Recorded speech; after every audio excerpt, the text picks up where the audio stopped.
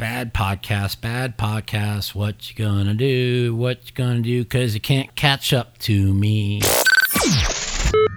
I'm really fucked up today. Welcome to The Mouthpiece, episode 5, year 1. Today, we're going to talk about the crushing defeat, what happened to the Vegas Golden Knights Tuesday night. We're also got an amazing interview with 7-time World Series of Poker champion Billy Baxter. We're also going to take your phone calls coming up next on The Mouthpiece.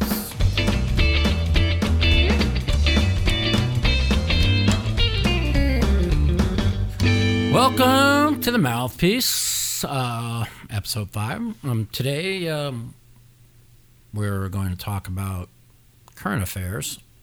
We're going to talk about sports, hockey, the devastating loss we took on Tuesday night.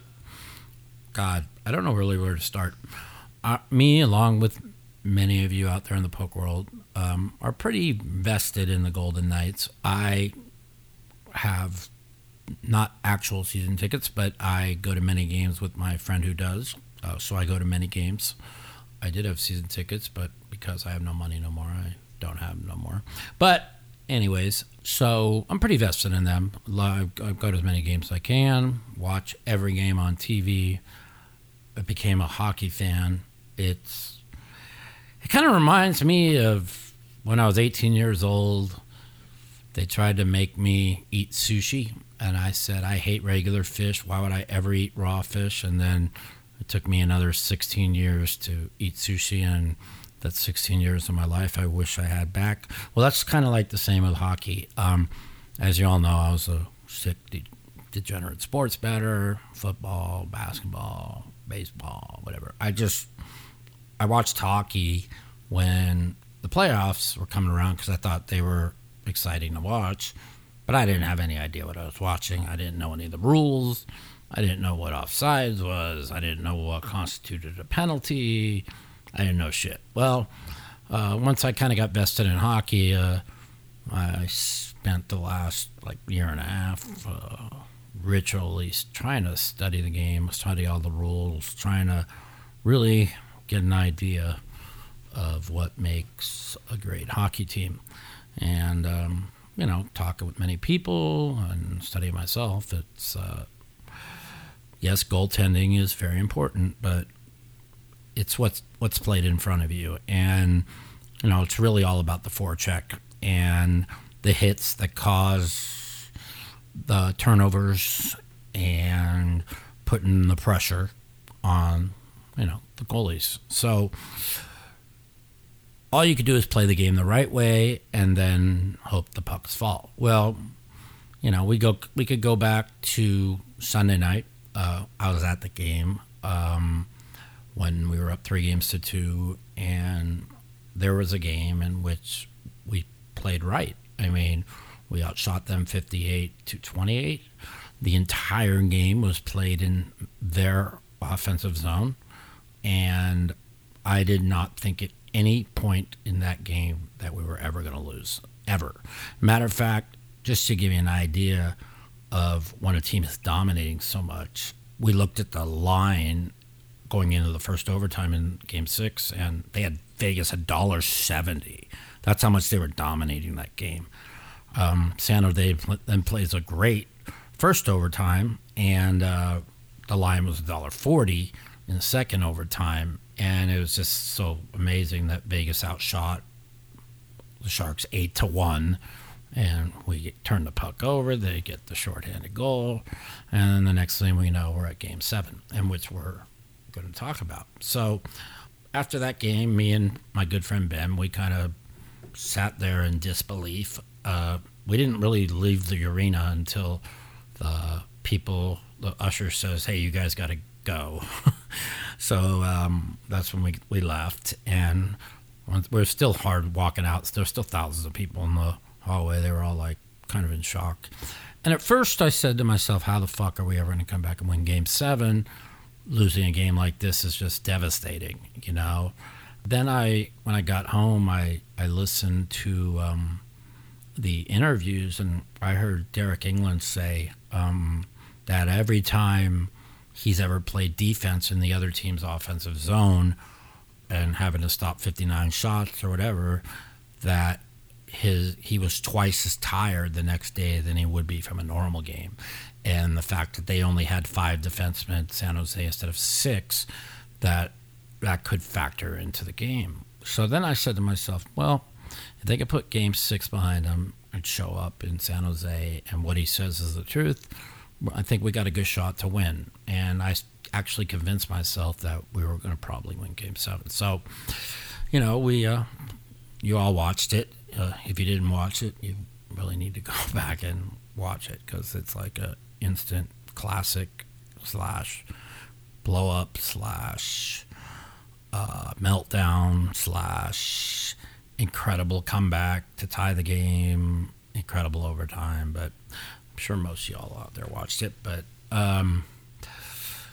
going to the game, the Vegas Golden Knights came out kind of undisciplined again, and they found themselves in the box 3 times in the first 8 minutes, and they look crisp. I mean, their penalty kill was awesome, but I kept saying, if you get going in the box, it's going to come back to haunt you, because that's what it does.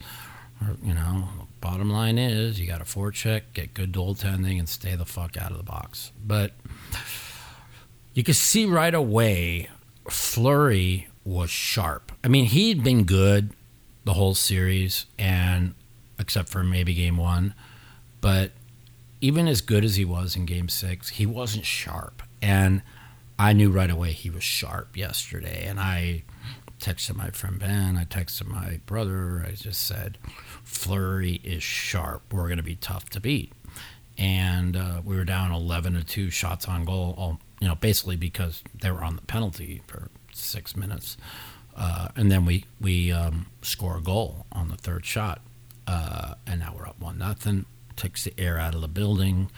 And except for the fact that we were in the box the entire first period, we ended up being in the box one more time. So we're in the box for, it was like 1 minute more of the first period, another 50 seconds in the second period. So we were in the box for 7 minutes of the 20 minutes, and we had a 1-0 lead. So I saw that as a really big positive. I noticed that once we got 5-on-5, our forechecks were great.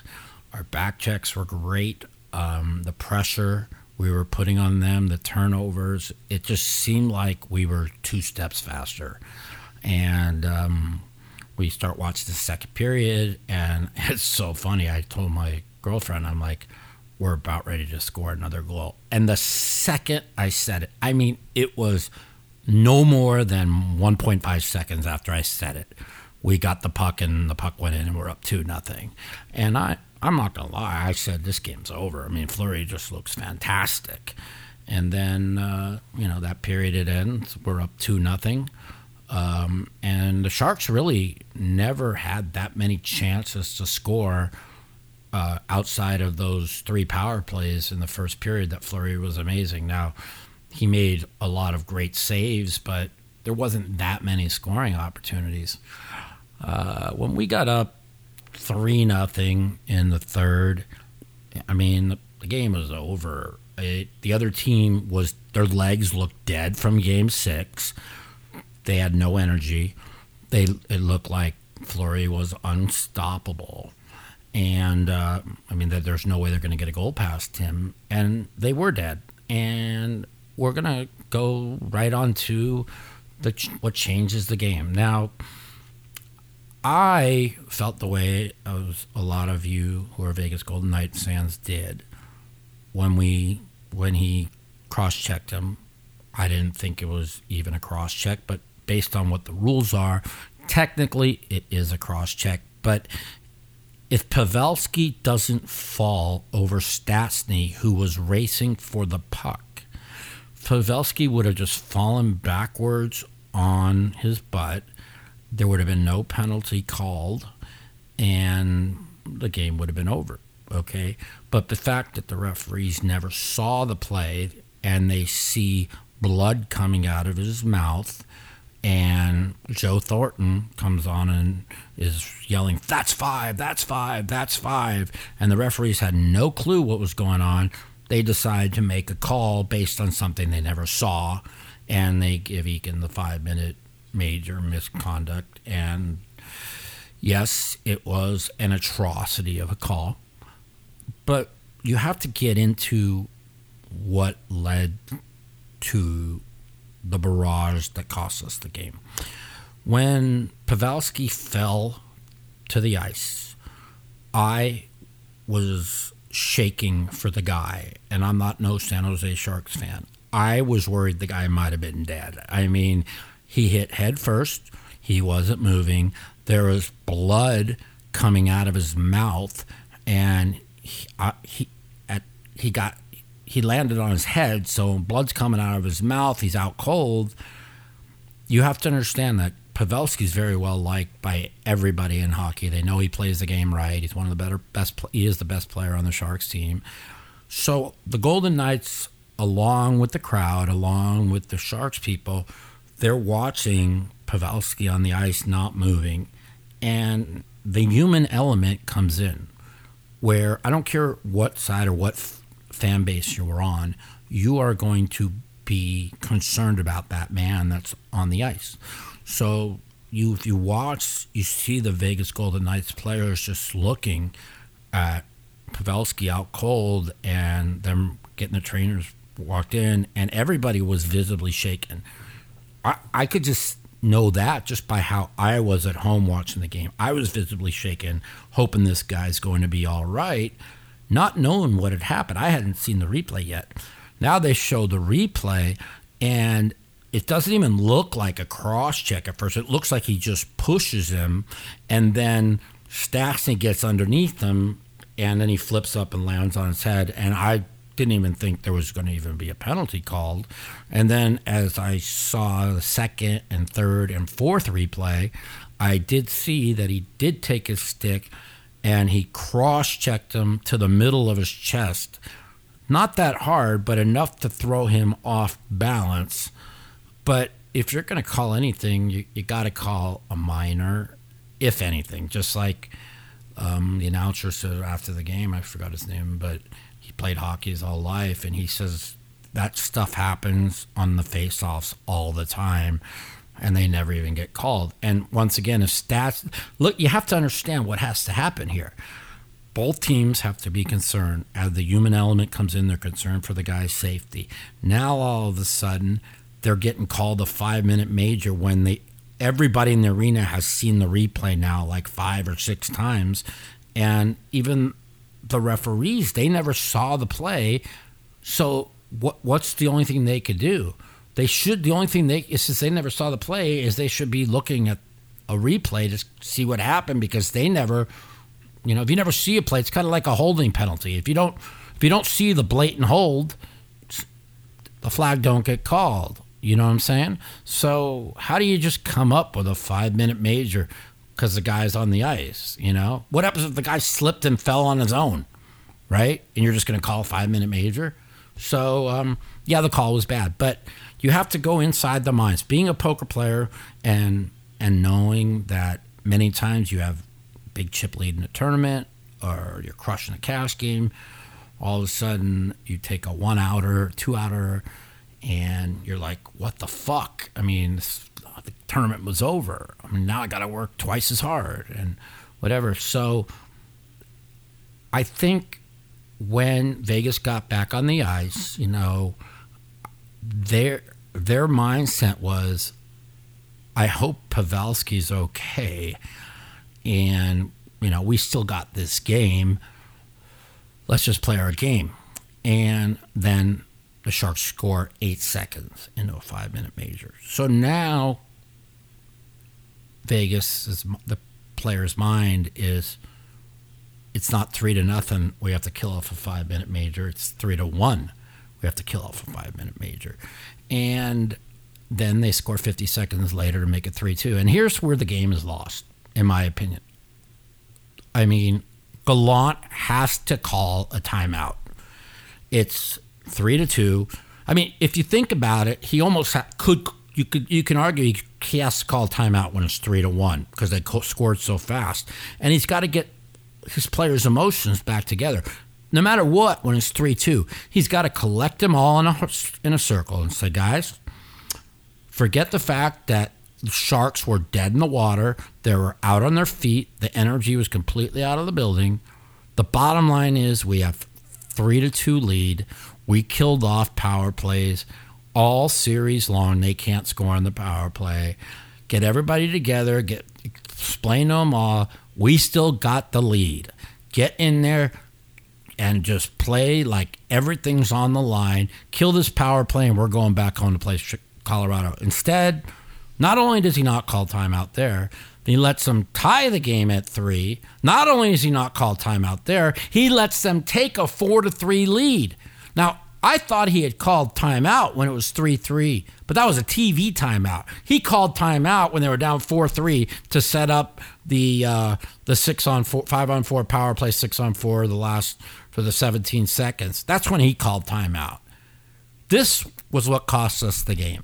Okay, when it first happened, I was blaming all the referees, just like all the Saints fans blame the referees. But the bottom line is that game went to overtime. The Saints got the ball first. Brees threw an interception. We got the game to overtime. It's game on from there. You were the better team for 50 minutes. You got to go out and take that game. And they didn't. They played well in overtime. It was pretty close to even, but if you really, really look hard, you're going to see that the Sharks were definitely the better team in overtime. I mean, Fleury made 5 saves in overtime that I don't know if any goaltender in the league could have made. And the 6-1 was just a great move and play, and that was game over.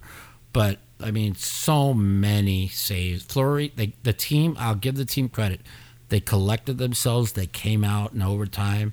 They played 18 minutes hard, but with 1:53 to go when they scored the game winner, 2 minutes before that, I told my girl that we got to get out of this overtime. We're gassed. You could just see we were gassed, and unfortunately we didn't, and that's why we lost. So for everybody out there, it sucks. There's no more hockey for us for 5 months. I just got finished watching the Capitals lose Game 7, and I watched again. There's a team. This is where it goes to show you. The Capitals led 2-0 in that game. They gave up a shorthanded goal to make it 2-1. They scored with 6 minutes to go in the second period to make it 3-1, and they just thought the game was over. And they got completely dominated in the third period. It gets to overtime, and the Capitals had 6 shots on goal in 30 minutes of overtime. That's a period and a half. Yes, they were missing Oshie, but there's no excuse when you're the Stanley Cup champions, 6 shots on goal. I mean, the better team won that series. I mean, even though it was 2-0 in favor of the Capitals, both times Carolina came back and tied it. They went home. Carolina took it to them both times, and except for Game 5, I think Carolina was the better team, and they won the series. I think Vegas was the better team against the Sharks. They didn't win the series. I mean, it's unfortunate. It sucks. I said before Game 7 that the winner of the Vegas Sharks series on Tuesday was going to win the cup, and that is my prediction. As long as Joe Pavelski is able to come back and he doesn't have a concussion where he's going to have to miss the next series, because I don't think the Sharks can win without him. And when he knocked those 4 teeth out in Game 1, Pavelski, I mean, he was playing in pain the whole series. He did not have a good series. So it should be interesting. But that's my take on what happened to us. We're going to take some phone calls from some Golden Knights fans, some San Jose Sharks fans, and get their take on the game. And then we're going to go to an amazing interview with 7-time World Series poker champion Billy Baxter. We'll be right back on The Mouthpiece. The Mouthpiece. If you'd like to take part in our phone call segment, you can give us a call at 702-329-04 And if you're a snowflake or a pussy and you don't want to talk to me, you can email me at mouthpiecepodcast@gmail.com. Also, follow me at the Mouth Matiso on Twitter for times that our call-in segment will be live. Okay, it's time for your phone calls. Let's hear what our Vegas Golden Knights fans have to say about the hockey game. Light up the lines. Welcome to the Mouthpiece. This is Mike. What's up, Mikey? What's up, buddy? Welcome to the Mouthpiece. What do you think about the game last night? What do I think? I think it was... is this Matt Savage? This is Matt Savage, right? It is. Oh, wow. What do you think about the game, last night, Matt? It was a great game. It was very, very exciting. It was. First, when Pavelski got knocked down, I was like almost in tears. I'm like, oh, my God, this guy might be dead because the blood was coming out of his mouth. I thought he might have got a skate to the neck. Right. He actually did get the skate to the neck. If you look at the replay, when he was falling, Stastny's skate did cut him. I found that out today, by the way. Then I saw the replay where I didn't even see the cross check. It looked like he just pushed him, and then he fell over Stastny, who was chasing the puck. It was like a freakish thing, but I don't give a shit. There's no way it should have ever been a 5-minute major. So what's your take on this? Well, I mean, if you look at the rules say that if it cross-check causes injury, it can be considered a game misconduct or a 5-minute major. So, but the cross-check didn't cause the injury. The decision on the time. Him falling off over Stastny caused the injury. They had to make a decision. Right. They had to make a decision. At the time, it looked terrible. So I think that's why they made that decision. Right. I think not only were the fans and the Sharks in shock, but I think all the players on the Golden Knights were like really worried for him. You know what I'm saying? And then they get assessed this 5-minute penalty in which they had already seen the replay 3 times and saw that he accidentally fell over Stastny. And so now they're aggravated, like, this is terrible. And when they get the goal in the first 8 seconds, I think we lose the game because our coach did not call timeout to regroup the team. Yeah, I mean, that makes some sense. But again, I think it's one of those things where everybody's a little bit freaked out, like you said. And, they obviously should have never given up 4 goals in 5 minutes. No. I think that's the bottom line. That's the bottom line. They lost the game. And, yeah. And it's when they came back and tied it, I was screaming because it was just so awesome. It just wasn't meant to be. I mean, the Vegas was up 3-1. I think the series should have been 2-2. Then they go and steal Game 6, in which we dominated. So I thought it was sitting 3-3 where I thought it should have been. I felt that for 50 minutes and 22 seconds, it was the most complete game in Vegas Golden Knight history. I thought for 10 minutes and 22 seconds, it was a demolition. It was we were 2 steps faster. They looked slower. All our forechecks were perfect. Our back checks were perfect. The goaltending was amazing. And I think the reason why the fans went crazy is that they needed somebody to blame. But when it comes down to it, they got nobody to blame but themselves.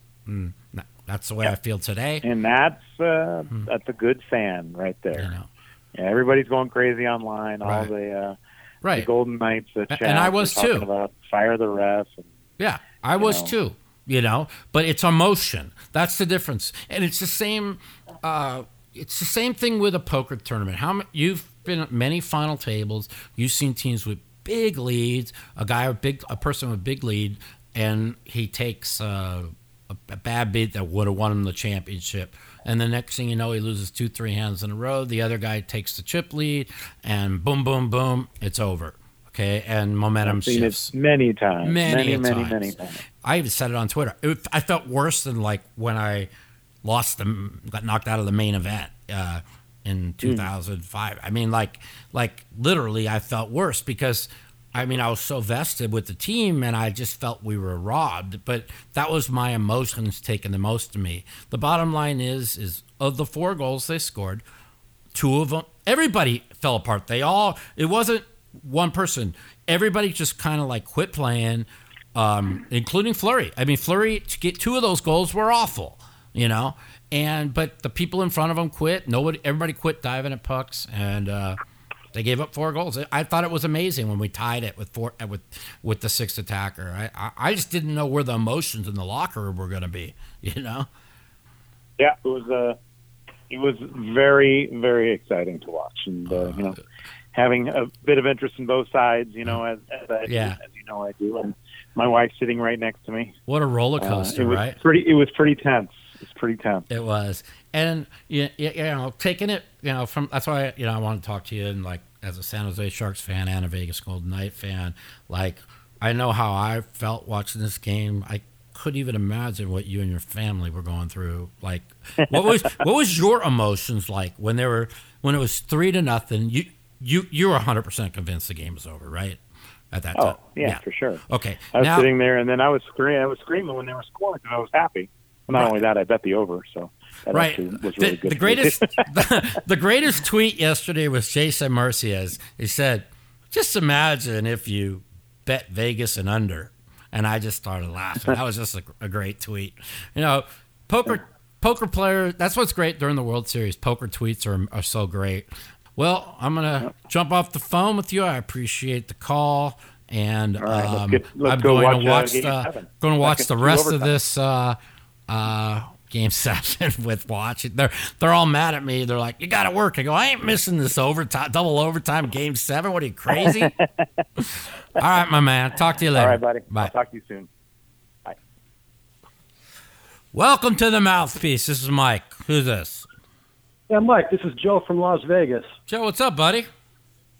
I have an unpopular opinion. Yeah? I believe that it was a good penalty call Well, on Cody Eakin. Well, I mean, it was a good penalty. I mean, you could call it a penalty, but how do you call a 5-minute major? He didn't do anything. It drew blood. He didn't do anything. He barely pushed him. He fell over Stastny and landed. The Stastny caused him to fall on his head and almost kill himself. All right, I understand that, but you're new to being a hockey fan, right? What's that? You're relatively new. I am, but I have learned the rules, and I know the rules of a 5-minute major. A 5-minute major is when you hit somebody with intent to hurt them, and he didn't hit anybody. We hit somebody to the face. He never hit anybody in the face. He pushed him in the chest barely. He lost his balance. Stastny ran out to try and get the puck, which we had control of, and an undercut Pavelski, who then fell on his head. So there's no way it could ever be a 5-minute penalty. That's all. But a play I'd like to a lot of your listeners will know, in the 1993 conference finals, Wayne Gretzky had a high stick on Doug Gilmour. Mm-hmm. It drew blood. The referees didn't call it. Mm-hmm. So seconds later, Gretzky ties it up. The Kings go on to win the series. Right. So I'm feeling that what I don't like about this penalty being called against the Golden Knights, if Cody Eakin was a top 3 player like Sidney Crosby, mm-hmm. then no call would have been called. Or Ovechkin. And this goes for all sports. Right. Like if Tom Brady, if a person's hand, right. the wind hits them, it's going to be roughing the passer. Yeah. Just like with this Harden, right. Just like with this Harden, they call a foul every time he gets anywhere near the rim. It's a joke, So absolutely. Yeah. So yeah, I understand. Listen, it's like I was texting with Daniel last night, and he even said the same thing. It's like it's the worst call he's ever seen, but it's stupidity on Cody Eakin. I mean, like you got a 3-0 lead, the game's over. Why are you cross-checking him to the chest? I mean, also, on the coach, sorry to interrupt. Yeah. Why didn't he call timeout after giving up the second goal? Thank you. This is what I talked about on my opening of my podcast this week. Is They want to blame the refs. They want to blame this. Why don't we blame Gallant, who should have called a timeout when it was 3-1? When they scored 8 seconds in, they should have brought the team together. The crowd was going crazy. He never called a timeout ever. Not when at first I thought he called it at 3-3, but that was a TV timeout. He didn't call it till they were down 4-3 and they were setting up a play to tie the game. That's a fucking. This loss is on Gallant, nobody else. That's my opinion. Yeah, absolutely. I mean, there's no excuse, whatever. Anyways, I got another call. Thanks so much for calling, and listen to the Mouthpiece. Tell all your friends. All right, have a great day. You too, buddy. Take care. Welcome to the Mouthpiece. This is Mike. Hey, I just wanted to give my take on the Golden Knights game. Yeah. Last night, I do believe, that Vegas was robbed. Yeah, me too. Of an opportunity, to move on to face Colorado. But, I was looking at the play this morning, reviewing it, on the face-off. You look at it and you go, Cody can cross-check. Like what Marchessault was saying in the, post-game interview. Yeah, okay, if you want to call a cross-check, go ahead and call a cross-check. But at that point, when you look at it, Eakin pushes him, and he falls into Stastny. He's not even part of the play anymore. Right. Cody Eakin has, pushed him, and he's going after the puck. Yeah. And, you see Paul Stastny, and Paul Stastny's not, looking. No, he's looking straight forward. It just sucks. It was what's the best thing? The parlay of what had to happen for Vegas to lose was just insane. Vegas was playing maybe the best game they played all year. It was total domination. The other team had no life, no legs, nothing, and it's just a shame. It's got to be a cross check that he shouldn't have done, but it was really light a push. He loses his balance, falls over stats, and he gets hit, and the rest. You still can't give up 4 goals on a power play. They got no one to blame with themselves. That was inexcusable. And momentum shifts are everything in hockey. So that penalty is called, especially when a guy like Pavelski, goes down and he's their best player. Yeah, it was sad to watch him go down, but when they made that 5-minute call, even if I went into panic mode watching it because I was going crazy, the referees made that call. You multiply that by the players seeing Pavelski out cold, and they went in, they panicked, they choked. That's it. When it comes down to it, did the call change the game? Yes, but it's just like in the New Orleans Saints game to go to the Super Bowl. The Saints got the ball first. They had a chance to score and go to the Super Bowl, and he threw an interception. We had a chance. We made up for it. Luckily, somehow we got to overtime.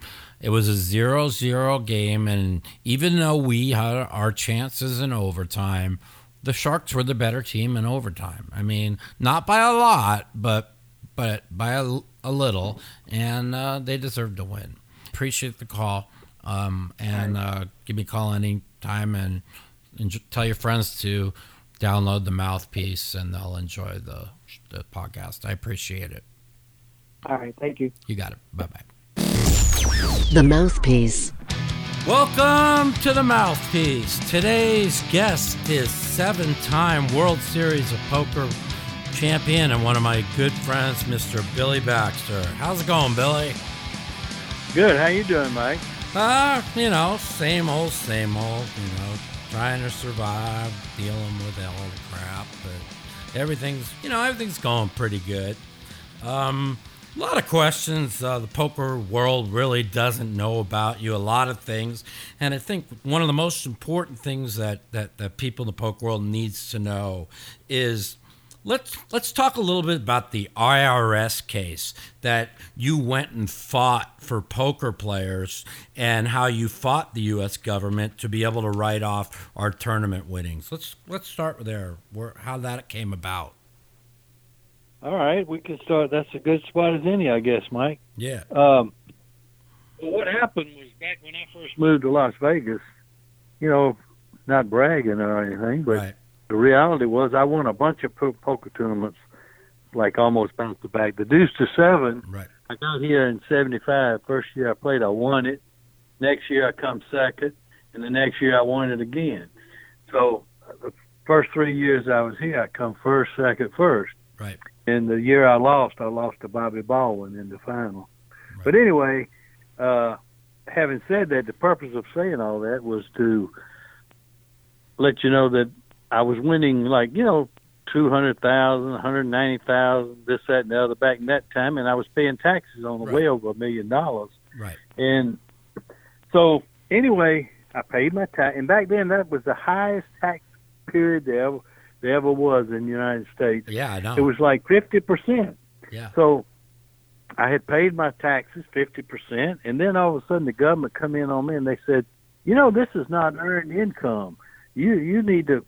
This should be another 20%. This is just luck. This gambling business. Right.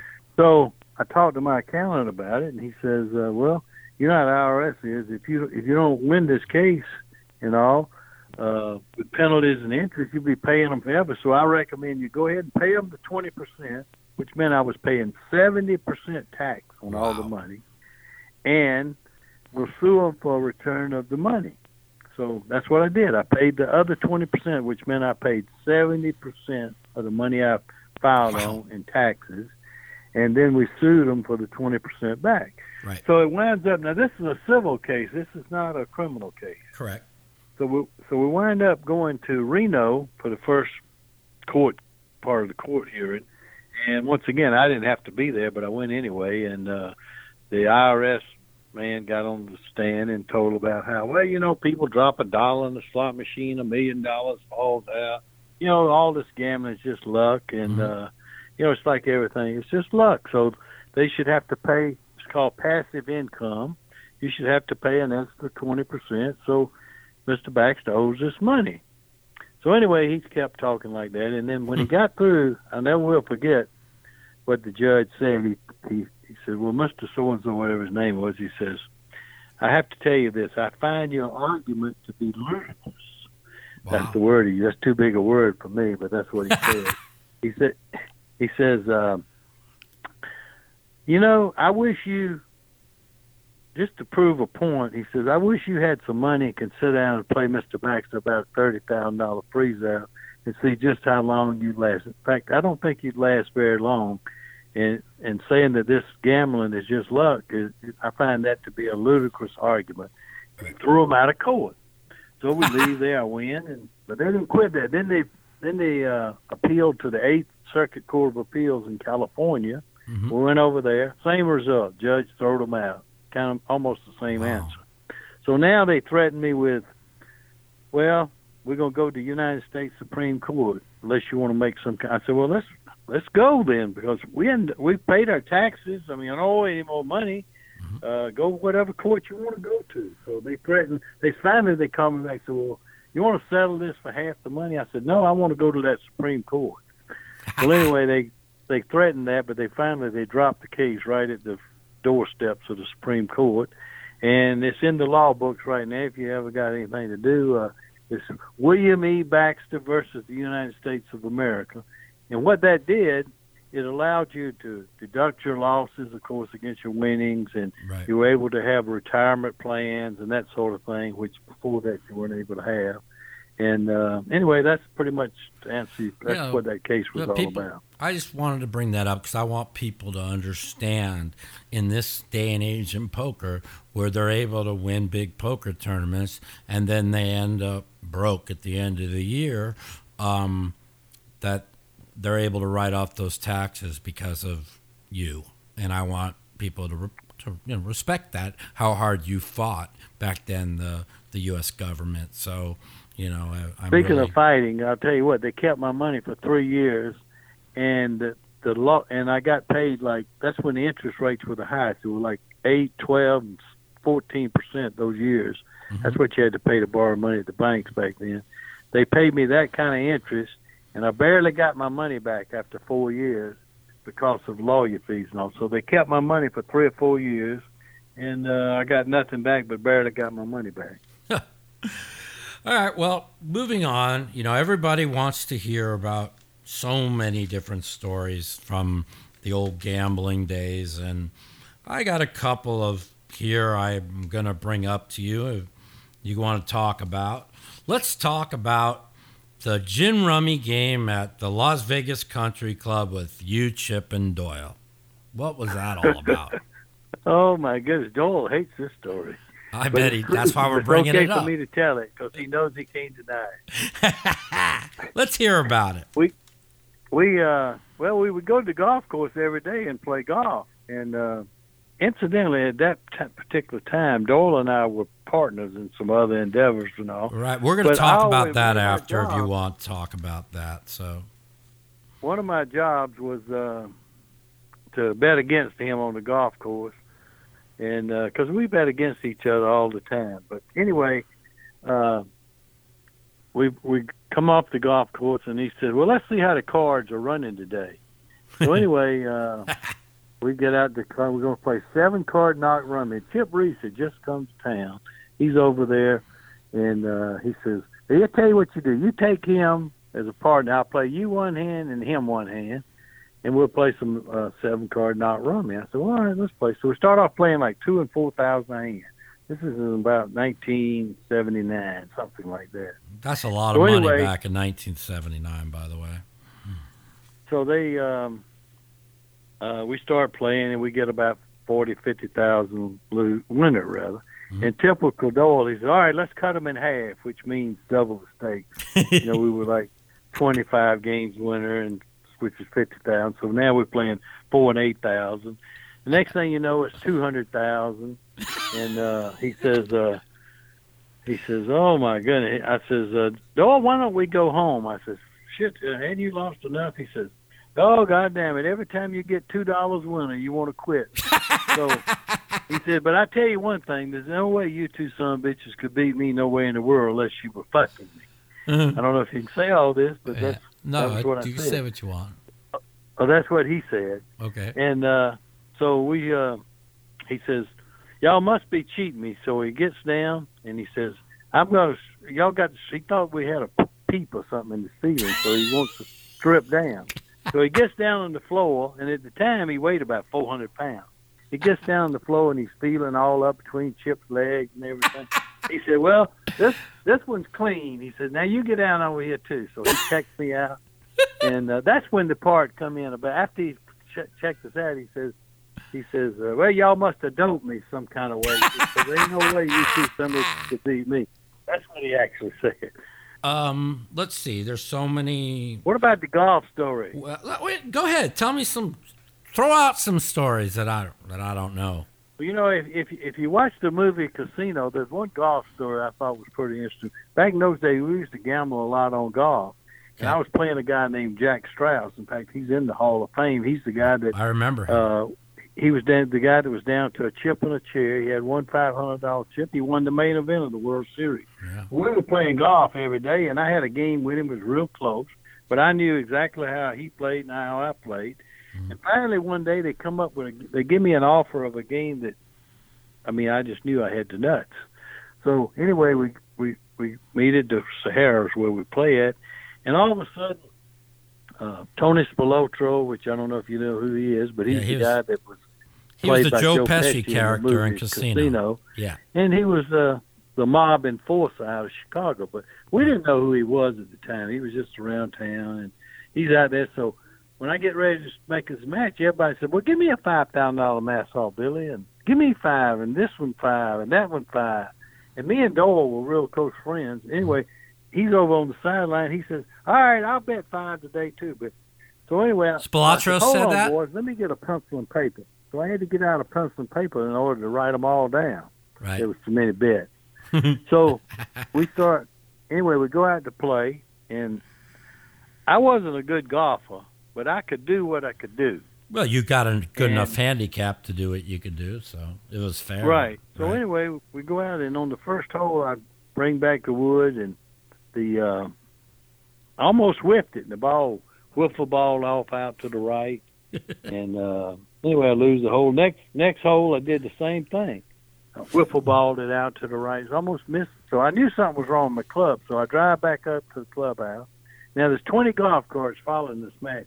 They all come back up the hill behind me. And anyway, we get up there, and I take my clubs into the pro shop, and he looks at them and said, "Well, Billy, looks like a bunch of woodpeckers have been in your woods. All the weights are gone." So in other words, they had taken the weights out of my clubs. Back in those days, you had like a marble ball in there, and that's what give you the feel of the club when you're taking it back. So anyway, who took that out? The guys you were betting with, or the? Yeah, they had done that overnight. We always left our clubs in the golf shop. They had took the irons and made the 7-iron like a 4-iron, and pitching wedge like a 6-iron, and they had messed them all up. So you lost. Take no chances, right? And well, wait a minute. No, I had come back up, and when I get up there, I said, "Well, I come back out." I said, "Boys, well, I didn't coach you guys with too many cards in your hand. You can't win this spot. If y'all want to let me get some clubs, we can play this match anytime you want to." Of course, naturally, they didn't want to give me the spot. They didn't want to play like that. So anyway, that was the last golf match I ever played. I took clubs and threw them in the pond, and that was the end of my golf career. Yeah, lucky for me, they never got me out on the golf course. I had enough problems when it came to gambling. But what about the poker games you used to have with the casino owners? Well, those were the best poker games there ever was. I mean, it's like tell us all about them. It was unbelievable. We had Sid Wyman and Major Riddle, who were the two owners of the Dunes Hotel. That's really how I got into poker. I was really a sports guy. Right. And so anyway, when I get out here, these two guys, both of them in their 70s, they owned the Dunes, which is where the Bellagio is. Mm-hmm. They were partners there. They played $500 ante, 1,002 blind, no limit deuce to 7 every day. Right. And so anyway, the game consisted of those two. Believe it or not, for dessert, a guy named Jimmy Chagra come to town right along then. Dessert, and I love it. At the time, was one of the biggest drug dealers in the world. So he was in the game, and there was me, Doyle, Bobby Baldwin, and a guy named Fred Ferris, who's in the Hall of Fame also, who's, in my opinion, was one of the best no-limit players ever was. And anyway, I never had played deuce to 7 in my life, but, I mean, I couldn't believe it, how soft this game was. Right.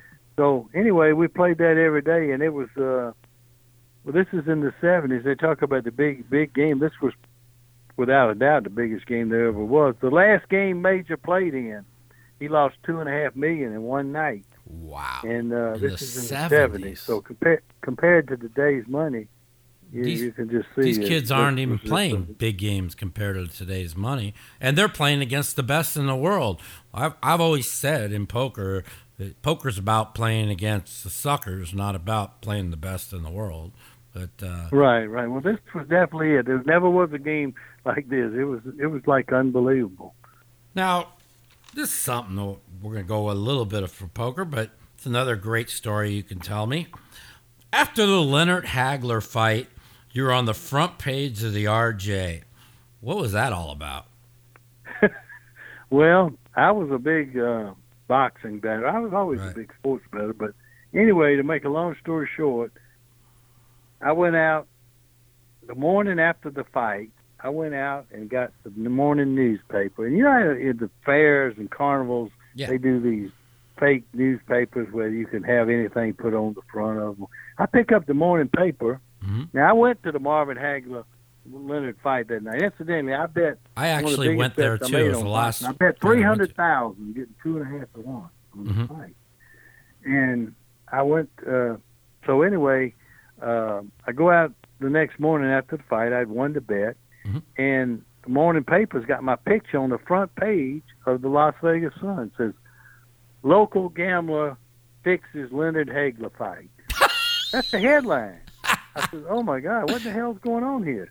Did So, somebody put turns this out on it your was door? a real paper. So Oh my I called God. the Attorney General's office on Monday morning because this was Saturday was Sunday morning. Everybody's closed on Sunday, and he said, "Well, if you want to come down here and talk to me about it, you can." So I go down there, and I said, "What in the hell is going on here? What is this?" He said, "Well, the story is that you fixed the fight. You got any comments on that?" And I said, "Well, yeah, I do, as a matter of fact." I said, "First off, I consider myself a pretty smart guy. Right. And everybody knows Leonard hadn't fought in 3 years, and Hagler's got a chin. He could never get knocked out. Right. And if I were going to fix a fight like that, I sure as hell wouldn't fix it for Marvin Hagler to win. I mean, for Sugar Ray Leonard to win. I'd fix the other way because Hagler ain't going to get knocked out. He's going to get his hands raised. And Leonard, he might get knocked out, so you lose your money. So it would be stupid to get a judge or something to favor Leonard. Right. And I God, I said, remember so that's this fight just like for yesterday. starters. Right. I said, but I don't know anything about this, what the story's all about. But it turned out the way this story got out was very simple. Mm-hmm. I had a fighter named Roger Mayweather, who is Little Floyd Mayweather's uncle, and he was his trainer when he fought. And I And he heard, became he was my fighter. right. I and also heard that you had a chance to be Mayweather's manager and you turned it down. That's another story. We're You'll gonna like get to that that. one too. That's a Yeah. real let's- nice story I can Let's hear tell that. on myself. All right. Finish this The one. greatest business decision I ever made. I turned down about $350 million. Anyway, getting back to the Leonard thing, I went with Roger to fight Parnell Whitaker in Norfolk, Virginia, Wow. and we insisted on having one local judge, not all from back there. So they sent one guy from Las Vegas who I didn't know at the time. He's still a judge today. His name's Dave Moretti. I know who it and is.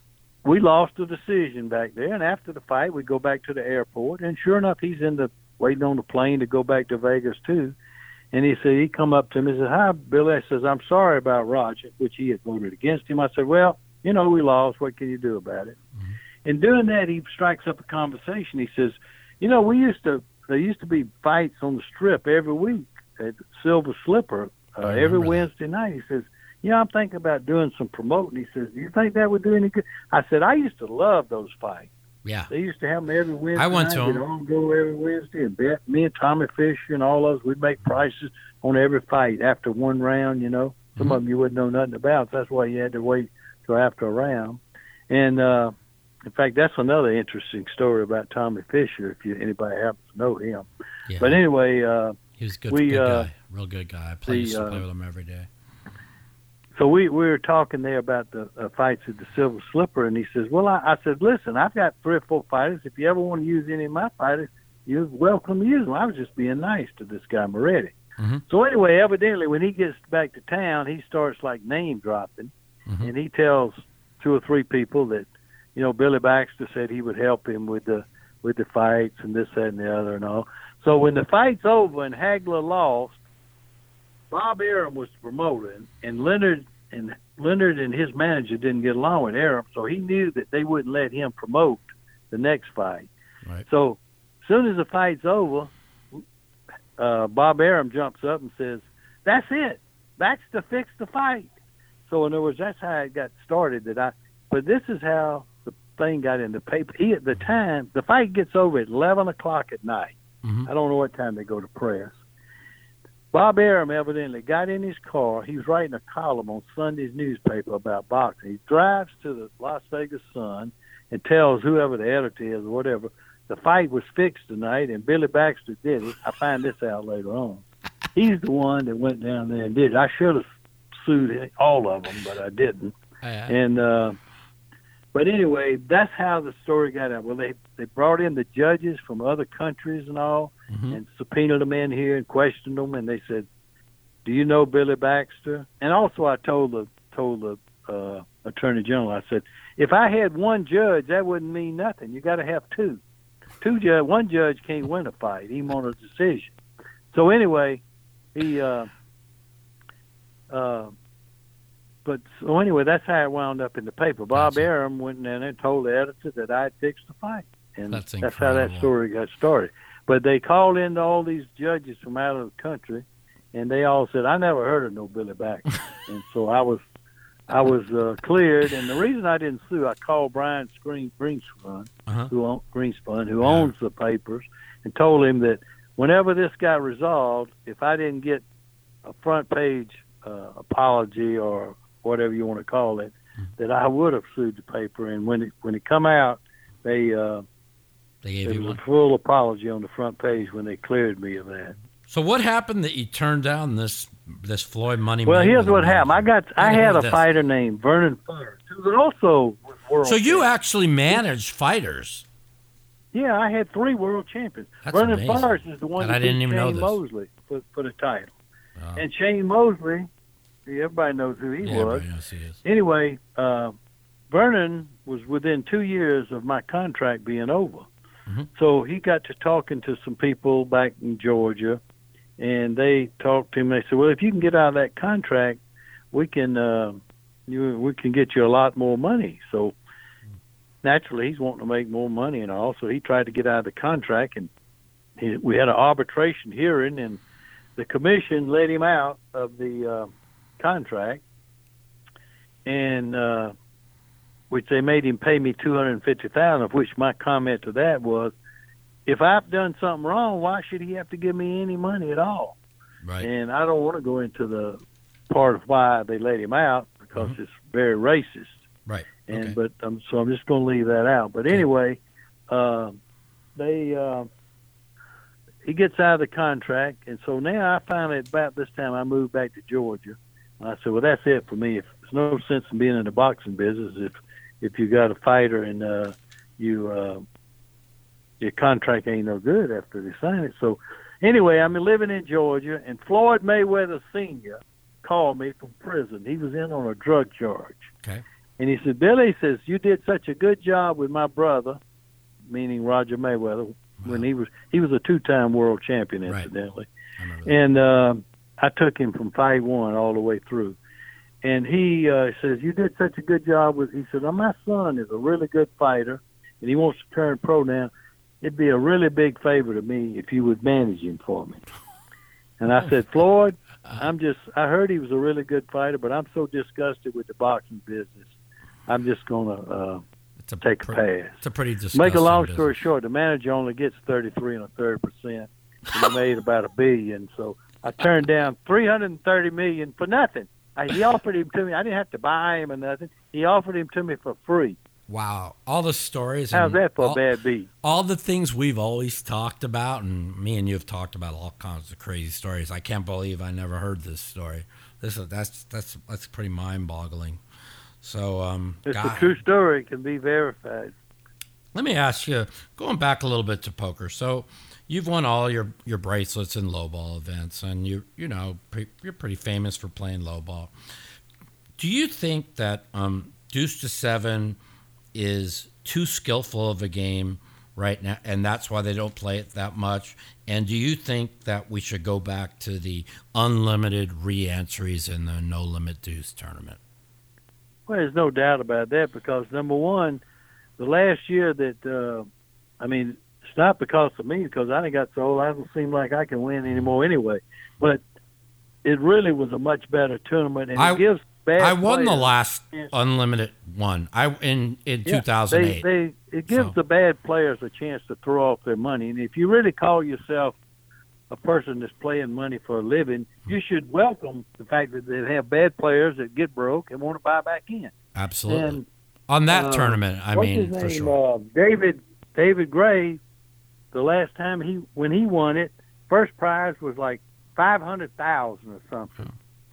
And but they had the unlimited rebuy, not unlimited, for the first 4 hours. Just for the first, I think it was first 3 or 4 levels, because I won the last. Like I won the last one that had unlimited. And the re-entries, purpose of that is just to let. I used to play my first buy-in like it was my last money. Me too. Because I believe in the value of, and I'll give you a good example of what happened. One time we was in Reno, Nevada, and at the what they call the Super Bowl of poker. Amarillo Slim used to host it. Right. And they, I'm watching a basketball game too. If you can tell how I get distracted. It's okay. I'm watching Anyway, a hockey game while I'm talking to you. So Yeah, I am watching it. yeah, I need the favorite. who do you Down need? by though? 5.5 covering. Ooh, boy. Anyway, we're playing up there. It's a $10,000 buy-in. This is way back in the 80s. And Larry Flint came to the tournament. Mm-hmm. And this will show you just how not very smart a lot of poker players are, and what people really they think about winning a trophy or this, that, and the other, when they really the big picture should be about the money. No shit. That's the reason I never played in all the tournaments at the World Series back in the 70s and 80s, because I was playing low ball all the time, and I didn't want to encourage hold'em, to be honest. Right. So I wouldn't even go down there during the World Series. I never even played in the main event until 1994. Right. Whatever, it might even been 90. Whatever year Stewie won last time was Stewie the first won time I ever played in the World Series. Right. But anyway, the Larry Flint's there. He loses his $10,000 in about 10 minutes, and he says, "Slim, I want to buy back in." And Slim says, "Larry, you can't buy in, but for you can buy in." Well, about 3 of them players jumped up and says, "Oh, that's not right, Slim. That's not right. You're going to let a man rebuy. There's no rebuy." Slim told him, said, "Listen, if you want your money back, you can have it back now. But this man can buy in as long as he wants." Anyway, he lost $40,000 but he lost $40,000 naturally. And so my point is, you got to do what's smart for business. And absolutely. I think letting people rebuy is a good thing. And that business about, they're trying to buy a bracelet, this, that, and the other. Well, let them buy it then. I don't think it don't really mean that much anymore anyway. I mean, going back, I don't mind like the rebuys, but I do. I'm really against re-entry tournaments. Like now, they're you could re-enter, and then they juice you more, and I'm for like rebuys in certain tournaments, but especially the deuce to 7. I think it was like part of the history of the World Series. I think the 5Ks unlimited re-entries, because in 2008 I was in one buy-in for $5,000, and then the only reason why I did the add-on at the end of the re-entry, which was 4 hours, I think, like you said, was just so because I had a pretty good chip lead at the time. I didn't want to have them be able to totally catch up to me. So I was in 10,000 in that tournament, but shit, Tom Dwan was in 100,000. Daniel was in 100,000. You remember that last turn in 2008? I do. Daniel, some of them about 17 times. I think Phil Ivey was the one. He was in 100. 20 buy-in. Yeah. I know. Todd Brunson had like 200,000 at the end of the first level. Right. Something like that. Something silly. Yeah, I had and the thing is I understand, like with rebuys, if you get that table where somebody's just going all in and rebuying a lot, it gives another person an edge. So I would like to see rebuys put back in the World Series, not re-entries where they get to juice them again. So you go back, they see you're in the tournament, and you rebuy at the cage, but they don't juice you on rebuys, and now you get moved to a different table, and they keep going broke. This way, somebody can't get, like you said, Todd had 200,000 at the first level because Ivy was going crazy, and Ivy just would get his hand moving. Yeah, so just trying to get a hold of chips. But you know something? What I think is this: the main thing is that with the rebuys, you just need to. If they would let me structure that thing, I could fix it. That should be a close to $1 million tournament, and everybody absolutely. plays it now. It would be one of the best tournaments, and now it's one of the. In fact, the reason none of the good players even come anymore, it's got so small. There's no point in going. I didn't play it last year more. for the first time in like 8 years, and I was killing the 10K buy-ins. It's just like, even though they put a one optional re-entry into it, I mean, by the time the limits were high and you were still in, it's just one of the smallest tournaments. You're right. It's one of the smallest 10K tournaments. It's just so people play it just because they like the game. Right. But it's not really trying to make money, because one of the worst. Yeah, and you don't have any dead money in it anymore. That's why I think they should go back to 5K instead of 10K and just have it unlimited rebuys. It should be 5K. 5K is very simple. 5K, 4 hours. 4 hours. You play 4 hours of rebuys. Right. And then you can add on a double add-on at the end, which is 10 more down, which puts everybody in that really wants to play about 35,000. Right. It makes it a tournament again. I mean, if you go broke a few times, it puts you in about 35,000. Right. And the prize will be a big prize. It'll be worth playing. So it'll be fun, a lot more fun. And then the tournament. I always thought about it like when the rebuy period is over, then the tournament begins. Right. It's always been that way. Yeah. It's always been that way. And in that tournament, because it's basically a tournament where, the people that play it have a lot of money, and a lot of people who also aren't that good that have a lot of money like to gamble. I think to make that tournament really a great tournament again, instead of just beating our heads against all the best players, I think they should go back to 5,000 buy-in and 5,000 re-in. In fact, I could give you a list of players that don't even come around anymore. Doyle Brunson, Lyle Berman loves it. Right. And there was all those guys. They never even think about going over there no more. Yeah. I mean, Doyle played it last year because it was his last tournament. He said he was going to play at the World Series, so he played it. But he hadn't played it in a few years before that, and he never missed that tournament. Right, so, right. I definitely understand where you come from there. Going off on a little bit of sports betting. I mean, I know that you were always a sports bettor way before you were a poker player, and I want you to kind of elaborate on how hard it is to win a bet in this day and age compared to when you were one of the best sports bettors in the world. Well, you know what? That's a tricky question that you could give two different answers to.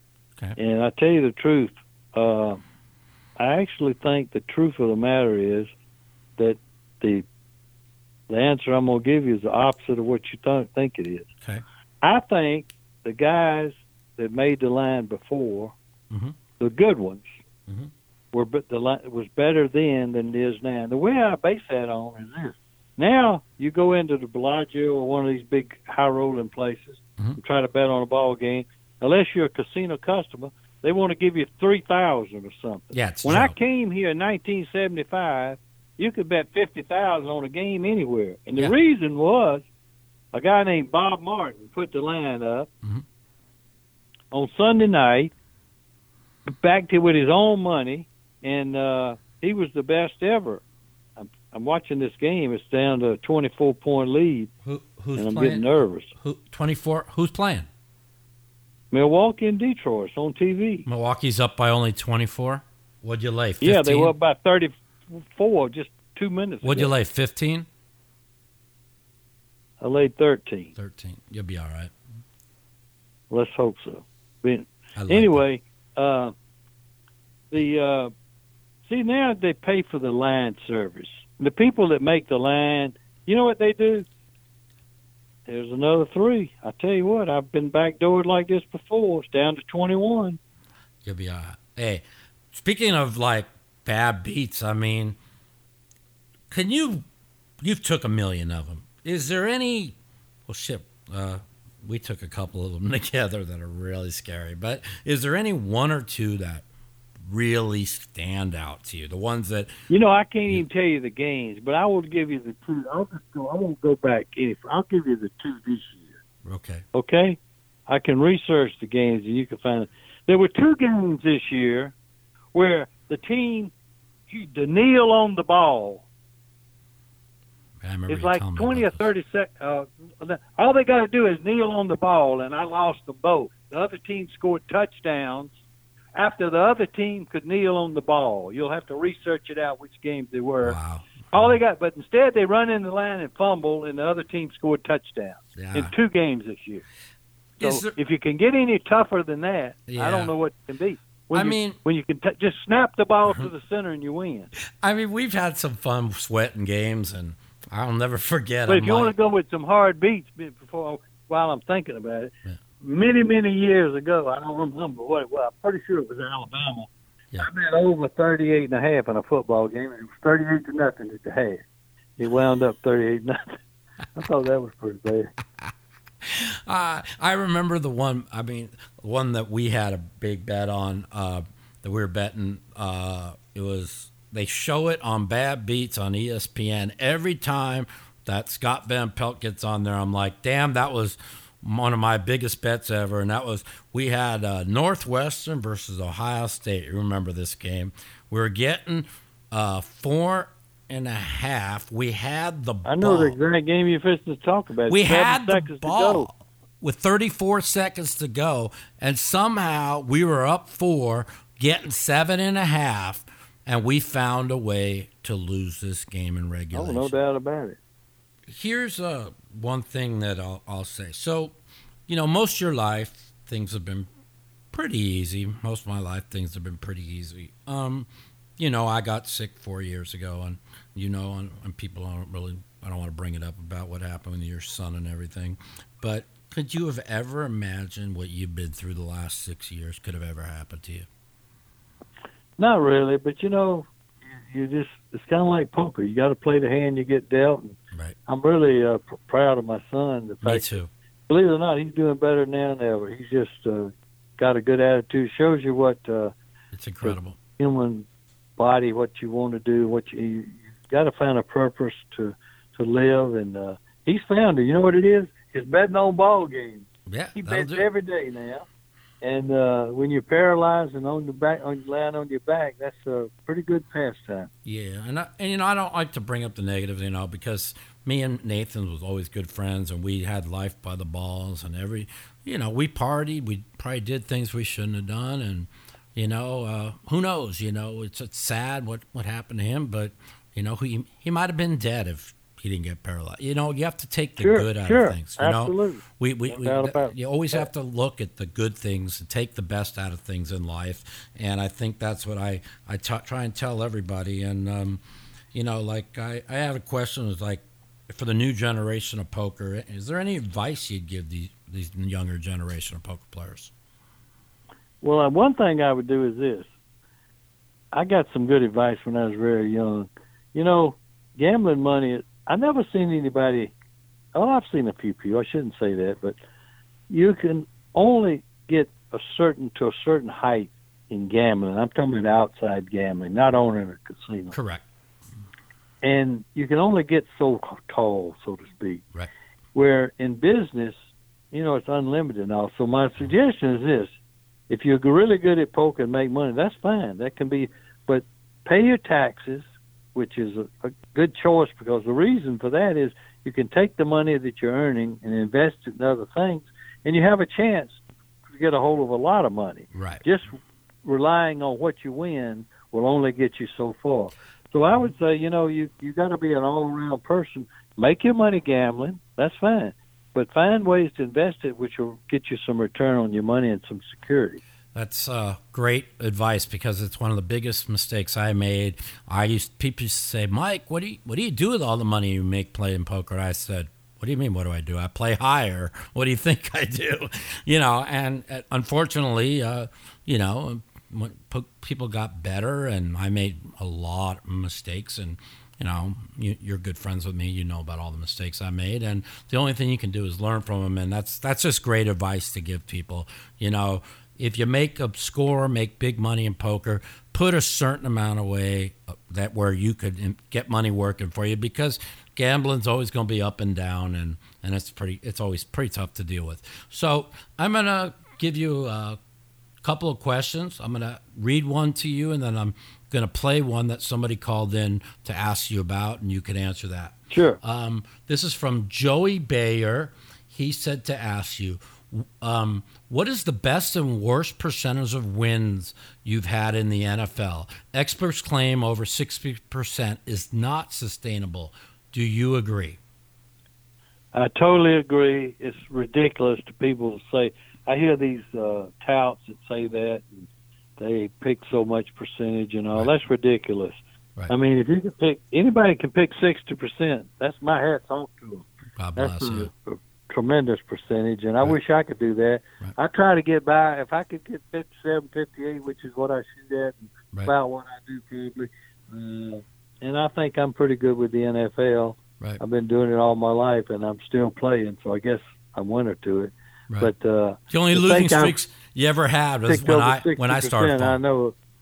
Yeah. What's that, Mike? I said the only losing streaks you ever had is when I started jumping I on. had hard luck Mike with me. I tell people that. It's like I blame myself for everything. I mean, there was even a time, like for a while, like I blamed myself what happened to Nathan. I'm like, here's my good buddy Billy. Nobody would help me out. My good buddy Billy helps me out, goes to Bermuda and says, if I die in the Bermuda Triangle, enjoy it.